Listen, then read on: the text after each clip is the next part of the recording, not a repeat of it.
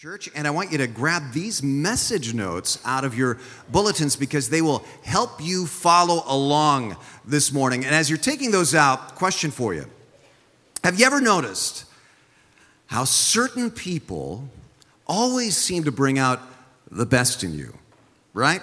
When you are around these people, you just feel sharper and you feel wittier and you feel stronger, you feel cooler when you're around those people, right?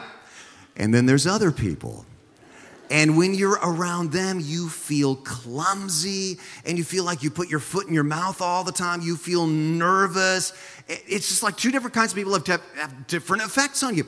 I'll give you one example. Before I became a pastor, I was in broadcasting and I worked for a while at the top music station actually in the Bay Area. It was an FM station, and our program director there was so encouraging, but also so challenging. He would train us on how to do a good job. He would teach us about how to do a good job. And when I was around him, when I was working for him at that radio station, I just felt better. I felt smoother. He made me a better announcer. You might remember the station. I think it's still on the air over there. K-Bay. You're tuned to K-Bay, FM 100, KBAY, Oakland, San Jose, San Francisco. That was K-Bay. That was the station that I worked at. Thank you. Thank you very much. Then just across the hallway from K-Bay, this FM station was a sister station in the same ownership group, and it was an AM radio station. You might remember it. It was K-E-E-N, Keene Country, and it was a country western station. And occasionally I did work for Keene as well. But my supervisor at Keene, he wasn't the program director, but he was my immediate supervisor. I could tell he just thought I was an oaf. He thought I was a moron. And every time I walked into that building, I just instantly became all thumbs. He would look up from his desk and he'd go, "Oh, hi, Schlepfer." And I'd go, "Oh, hi, boss." And I'd trip and I'd get on the air. One time on the air, I can't remember who was president, but I think it was George Bush the first. And instead of that, I said, "And in the news today, President Nixon." And I don't know why I said that. I was all thumbs. I made mistakes. Now, what was the difference? It was the same exact person, me, the same exact time of my life, the same exact industry, the same exact building, the same exact hallway off of which these two radio stations sat. The only difference was the person I worked for. One made me clumsy and brought out the worst in me. One just made me a better person. Now, here's a question for you. Wouldn't you like to be the first kind of person to everyone in your life? Because here's the truth. You are one or the other every week to everyone, to some degree or another. Every week, you are in situations where you really want to be building people up, whether you're giving a pep talk to your own children or grandchildren, or encouraging a friend, say, in their diet or their fitness program or their career goals, or you're coaching a team, or you're dealing with employees, or you're working at camp as a cabin leader or on camp staff. Every week you're in situations where you want to be a motivator, and the fact is you're either doing it poorly or you're doing it well.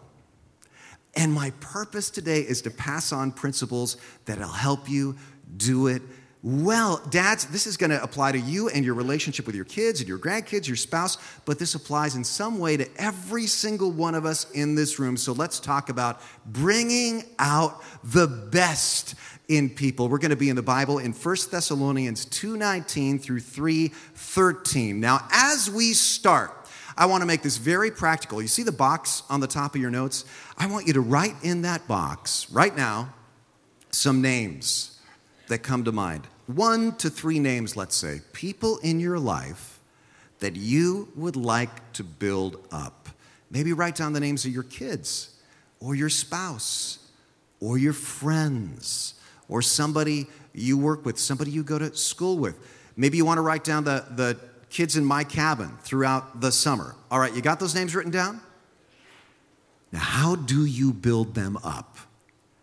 Let's study the master motivator of all time, the Apostle Paul. We're in this series called Hope Agent.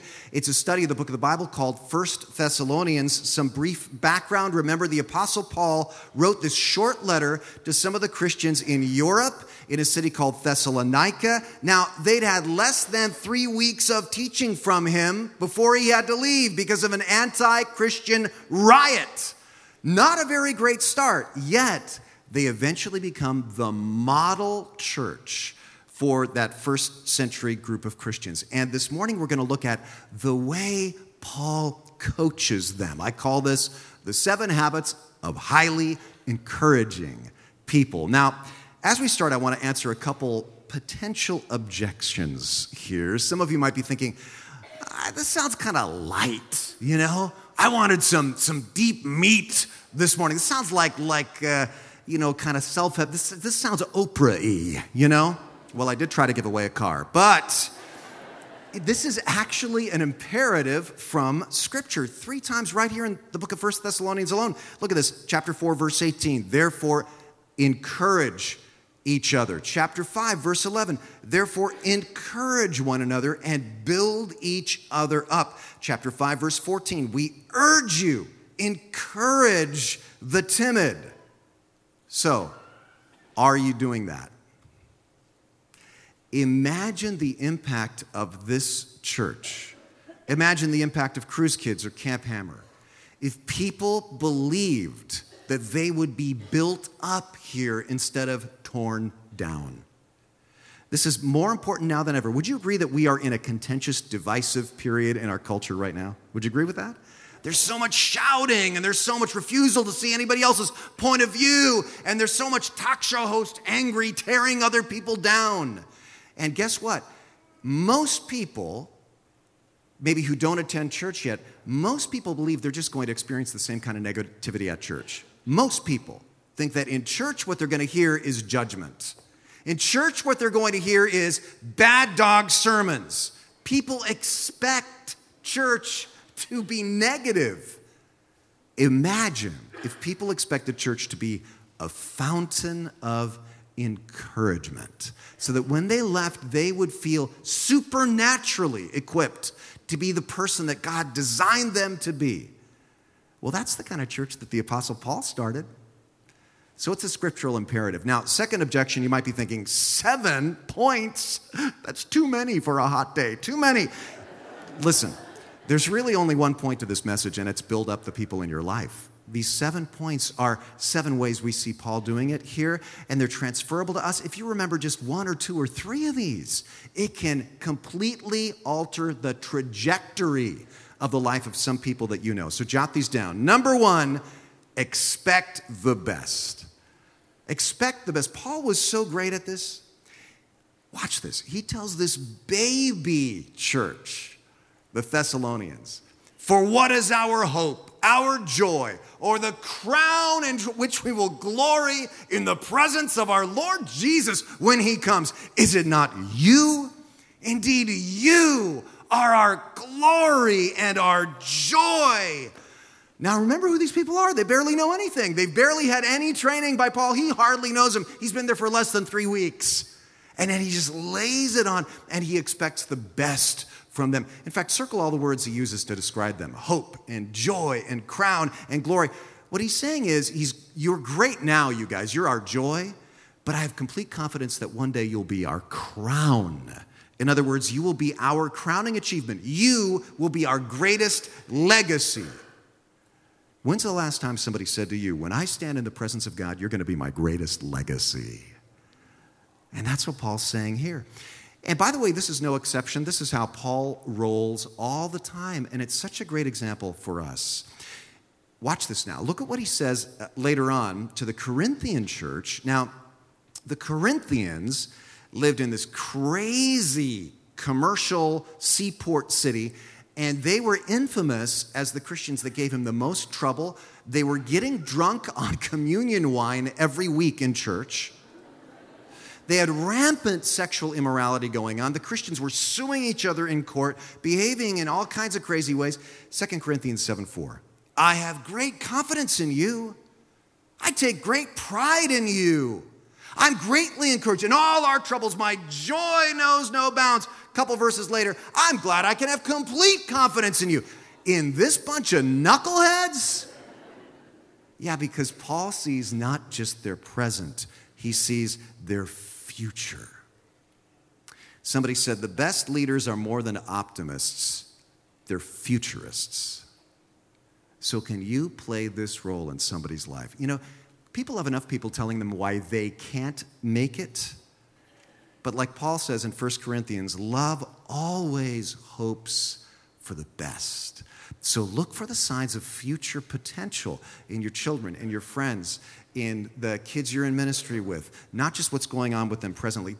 Jesus did this with Peter. He looks at Peter and says, "You're the rock on which I'm going to build my church." And at the time, Peter was an impetuous, emotional guy. He was anything but a rock. But Jesus sees his future. God did this to Gideon. It's a great story. Do you remember?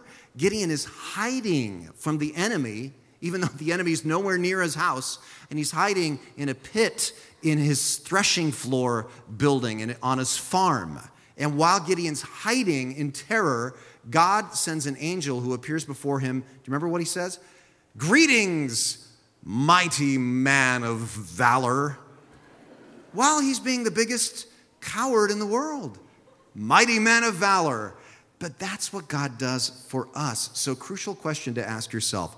Am I expecting the best or the worst from the people around me? Honestly.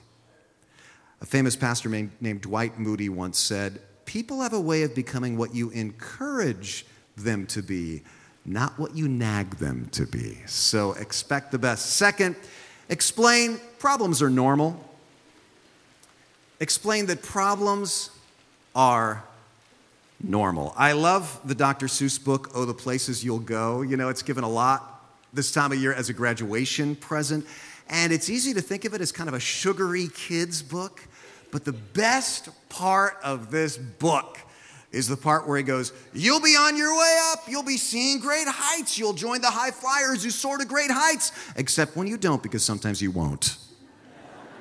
I'm sorry to say so, but sadly it's true that bang-ups and hang-ups can happen to you. You can get all hung up in a prickly perch and your gang will fly on. You'll be left in a lurch. You'll come down from the lurch with an unpleasant bump, and the chances are then that you'll be in a slump. And when you're in a slump, you're not in for much fun. Unslumping yourself is not easily done. And when you're alone, there's a very good chance you'll meet things that scare you right out of your pants. What kind of a graduation gift is this?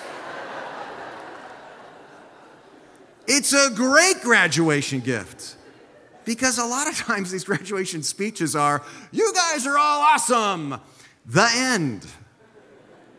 But really the truth is you will hit rough patches. Going through problems does not mean you're a loser. It means you're normal. And this is what Paul says to the Thessalonians in verses 2-4 of chapter 3. Watch this. This is exactly what he says, isn't it, in this verse? "You know quite well that we were destined for these troubles. In fact, when we were with you, we kept telling you we would be persecuted, and it turned out that way, as you well know." See, Paul knows they could have been real demoralized by all that persecution that Sarah Bentley talked about in her great message last weekend. So he says, hey, it's normal, because you're swimming upstream. And then Paul does a very interesting thing in verses 6 and 7. That's point 3, expose their strengths.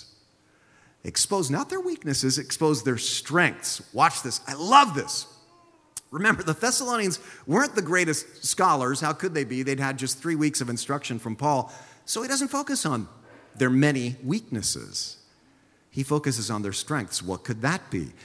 "But Timothy has just now come to us from you and has brought good news about your" what? "Faith and" what else? "Love.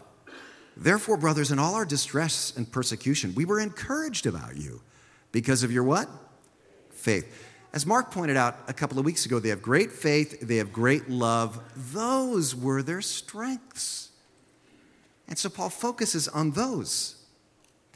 Great example of this, one of our pastors here at TLC, Steve Craig, he used to teach second grade here at Twin Lakes Christian School.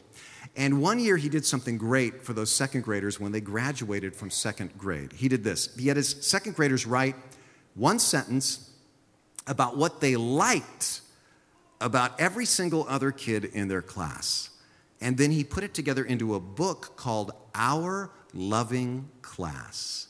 And he gave a copy to each kid. So each page has a student's name on top and about 20 sentences written by each kid in the class about them. And I want you to listen how these kids knew how to focus on strengths. I'll just read you 3 of the kids' pages. Under Kaylee's name, they wrote things like, she can swing on the bars. She is elegant. I love that about a second grader. She is elegant.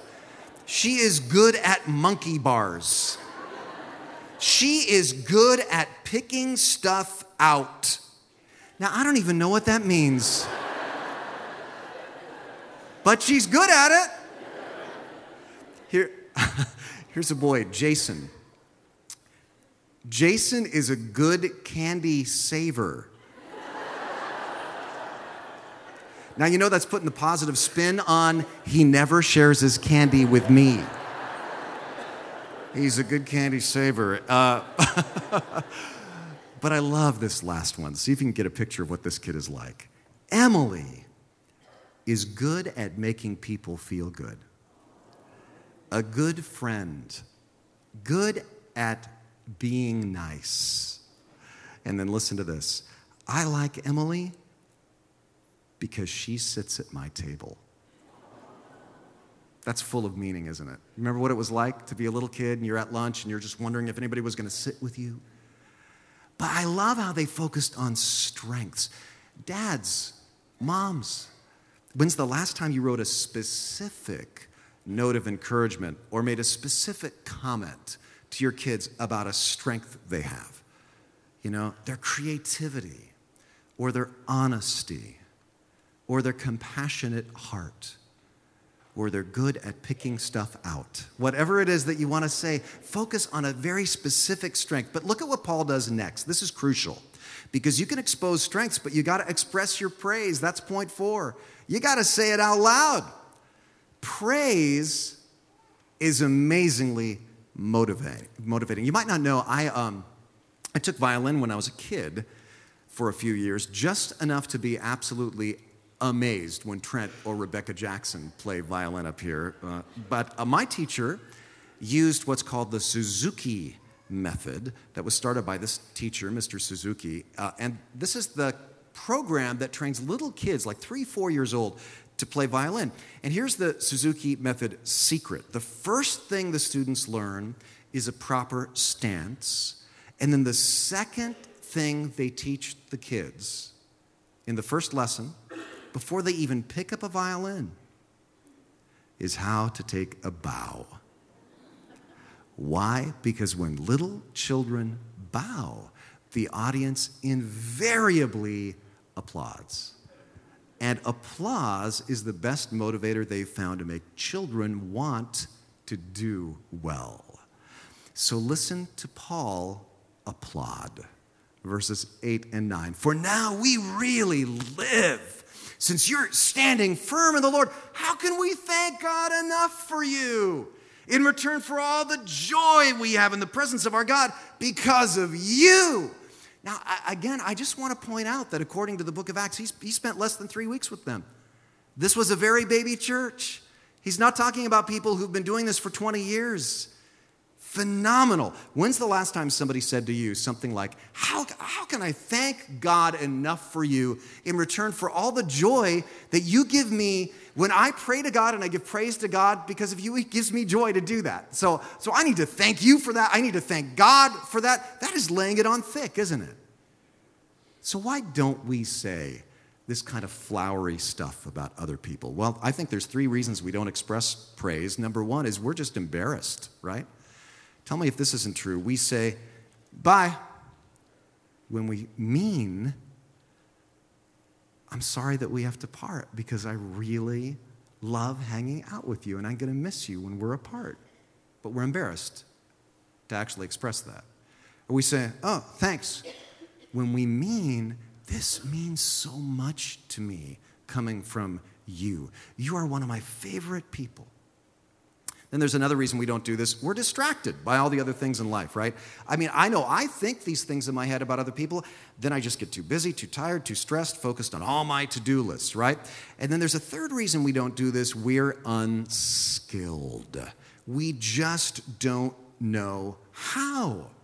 You know, would you agree with this? Even when we try to express praise, it just comes out wrong sometimes, right? For example, and I'm taking a risk talking about this because I don't want to seem ungrateful, I do appreciate how often many of you say encouraging things to me after sermons, but it's funny, I got to admit, sometimes I'm not quite sure where you're coming from. I wrote some of these down. A lady said to me one time, "When you speak, I think, boy, Renee's never going to get any better."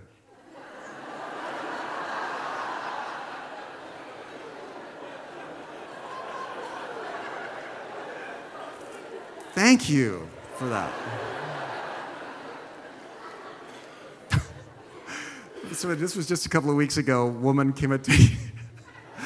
She said, she was celebrating her birthday. She said, "I'm so old. I remember your first sermon here." Thank you so much for that. But this one was my favorite. A guy came up, and I couldn't laugh because he had tears coming down his face.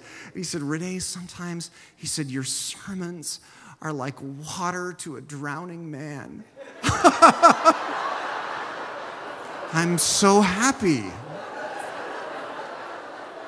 We want to be positive, it just doesn't come out right sometimes. So here's some tips, 3 keys to praise.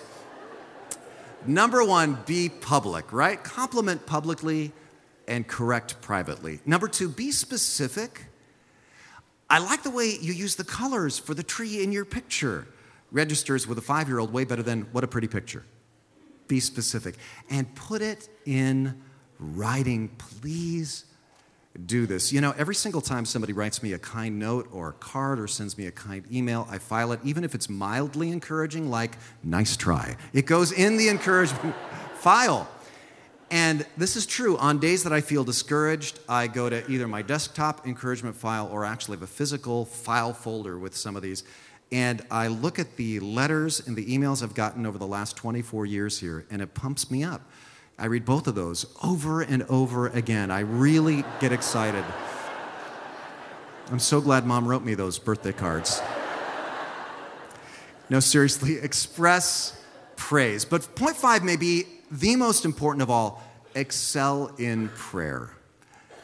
The most meaningful thing in the world people ever say to me is, "I'm praying for you." And Paul says it in verse 10, "Night and day we pray most earnestly that we may see you again and supply what's lacking in your faith." Now, Mark went into depth on this, but I just want to say, if you tell somebody you're going to be praying for them that often, they are going to be inspired. Because then you're not just giving them a pep talk. It's become something personal and something powerful. When people are praying for me, I can sense it. Sometimes I literally feel like I'm on a cloud. So when your kids or your spouse, when they leave for school, or you guys are both going off to work or whatever it is, tell them, "I'm going to be praying." In fact, ask when to pray for them. When's your test? When's your PE class? When's your presentation? When's the interview? If that's what they're stressed about. Now, the 6th point may surprise you because it goes against our grain to bring out the best in people. Excite with a challenge. Excite them with great challenges. Bringing out the best in people doesn't mean flattering them, because challenge really does bring out the best. I want to show you one of the most effective advertisements ever written. And it appeared in a London newspaper about 100 years ago. The Smithsonian has the actual ad, and I got it. I want to put it on screen. Here it is. "Men wanted for hazardous journey, small wages, bitter cold, long months of complete darkness, constant danger, safe return doubtful, honor and recognition in case of success." Do you recognize the name on that ad? Ernest Shackleton, the famous explorer of the South Pole. So how did people respond to this ad? Shackleton said, quote, "It seemed as though all the men in Great Britain were determined to accompany us." Exciting challenges attract people. So excite the people in your life with challenges. Honestly, this is one reason I'm so excited about phase 2 of the 2020 Vision Plan, building that college ministry center and that chapel. Will it be a challenge to build it, to pay for it, to staff it? Yes, yes, yes. But a church that doesn't keep challenging itself gets weak, just like people. And by the way, there's an informational dessert next Saturday night after church. You can sign up at tlc.com/desserts, or Gina can sign you up this morning at the info desk. I'd love to see you and just share the challenge with you. But look at the challenge Paul lays down in the next couple of verses. May the Lord strengthen your hearts so that you will be what? Blameless and what? Holy in the presence of our God and Father when the Lord Jesus comes with all his holy ones. Talk about a challenge. I pray that you'll be blameless. Now, if you are familiar with Paul, you know that even he says this side of heaven, blamelessness is impossible, but it's his goal. We're saved by the grace of God, not by our holiness, but for our holiness. And Paul lays out that vision, lay out the challenge. A great example of this just recently, you might know that Trent Smith, who led us in worship this morning, he just returned a few days ago from an outreach trip to the Ukraine where he and Connie Fortunato and their team did a music camp. What they do is they take kids, most of whom have zero experience with music, zero experience with instruments, and they tell them within 5 days, you are going to be performing live at a concert venue downtown with a professional symphony orchestra. It's an incredible challenge. It's crazy, but it's exactly that challenge that excites kids and it brings them out of the woodwork for these music camps.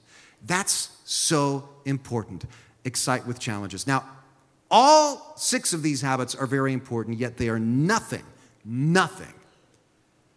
without the final of these 7 habits. Exhibit real love. Let them know they're loved. Paul says this over and over in verse 12. For example, may the Lord make your love increase and overflow for each other and for everyone else, just as ours does for you. This is a key. Do the people in your life, in your ministry, your friendship group, your family, do they really, really know you love them? Because if they really know that, their ears will be open to all this other encouragement. Now, what does it look like to really live according to these 7 habits? I want to show you a video I saw just this past week of a high school physics teacher who demonstrates this in spades. Watch this. Test question alert. Test question alert. Note from the big giant head. I don't fall asleep in this class. I just don't. And it's weird because I can remember falling asleep in every other class. I've never had a teacher like him at all. Like calculus, every day, I pass out. Like he's probably one of the teachers, like probably when I'm 75 years old, that I'll still remember. RTs, I fall asleep in there all the time. He's the epitome of what I think a teacher should be. Good, so Papa? How do you know how far this is? You know what? I think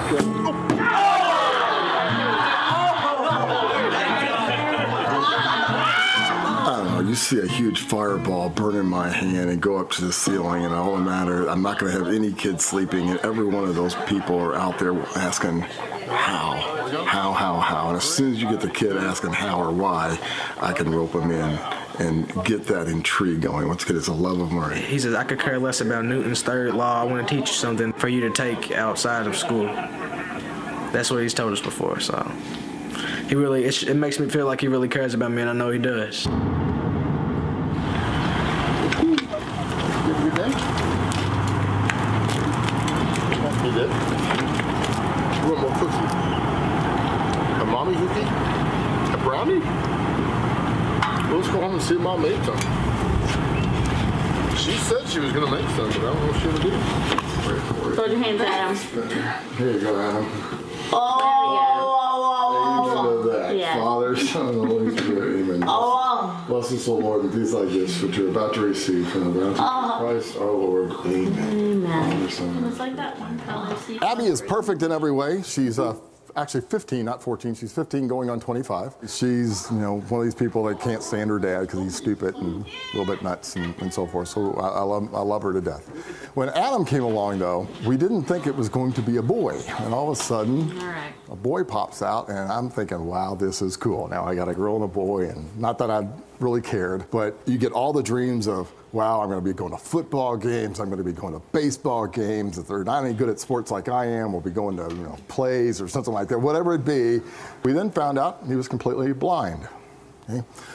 He was born with something called Joubert syndrome. Only 417 people in the whole world have it. And what it is it's an autosomal recessive disorder where my wife has to have a gene and I have to have a gene that puts us together, and it causes this to happen. So when I started getting a wrap on what all this was about, all those dreams of ever watching my son knock a home run over the fence went away. And talk about getting pissed at God. I was pissed. Because the whole thing about where the universe came from, I didn't care. What I care about is why. And you can pick on me all you want, but when you pick on my little boy, that's wrong. A totally innocent little baby, and you're making him do that. I started asking myself, what was the point of it?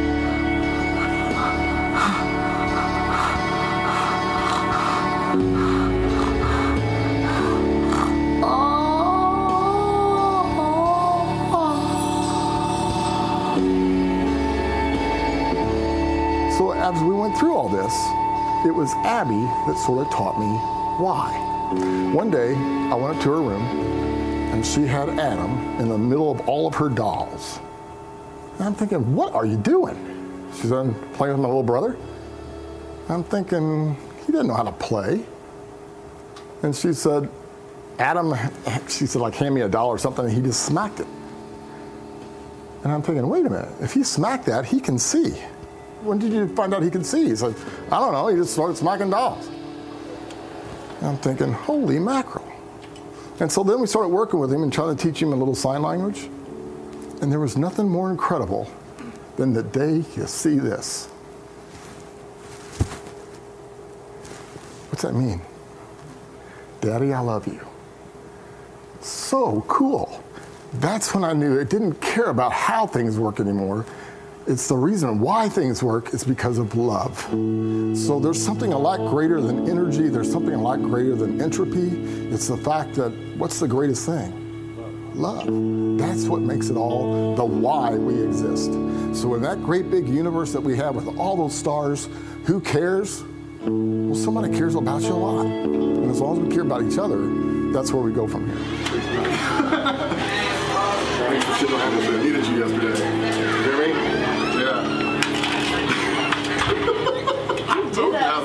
I know, it's hard. Man, it's a hard story. You okay? I was worried about you yesterday. Yeah. Juice. I see you play, Juice. You say Juice. You didn't say Juice, you said play, right? Huh? You say play? You did? What do you want to play? Huh? What are you gonna play?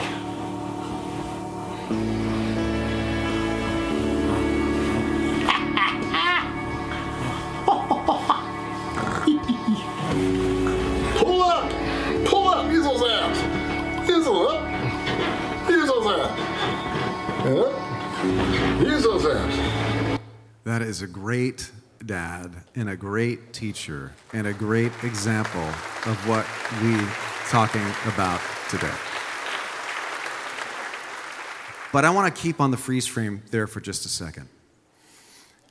There's a clue in that picture of where he finds the strength to be the kind of encourager that he is to his family and to his students. This wasn't a religious video made by a religious company, but his faith definitely leaked out, didn't it? And what do you see on the wall behind him? Jesus on the cross. And that's where you find the power and the motivation to do every single thing that we've been talking about today. Because you see, as Christians, we know that God loved us so much that he came down himself in Christ. And that Jesus Christ did all of these things that we've been talking about. He challenged his disciples. He saw the best in his disciples. He told them to expect trouble for his disciples. And yet at the end of it all, he exhibited real love. Greater love has no one than this, that he laid down his life for his friends. And that's what God did for us. And it's when you let that capture your imagination, when you let that just slay you to the core, that's when you just want to radiate that kind of love to everyone around you. And you want to tell them, let me tell you not just the how, but the why. Beyond it all, someone loves you. Someone cares for you. And that's why I want to show you I care for you too. So let's bring this full circle. Go back to the names that you wrote down on the top of page 1. And just look at those names just for a second. This weekend, we have looked at 7 very practical steps you can take that might change that person's life. So let's pray together. Would you bow your heads with me? You know, with your head bowed, would you just commit yourself, with God's help, to bringing out the best in the people God has placed in your life? You know, there's a word for bringing out the best in others: discipleship. Would you commit yourself to that kind of discipleship? Say in your heart, God, I know you've placed people around me that you want me to build up, someone I need to encourage, people that I need to help develop into the people you designed them to be. And Lord, I know the kindest thing I can do for somebody is to introduce them to you. So show me who I can invite to church. And some of you just need to start that process yourself right now and say, Jesus Christ, come into my heart and help me to be what you made me to be. If you've never done that, do it now. Make your decision right now. Why not?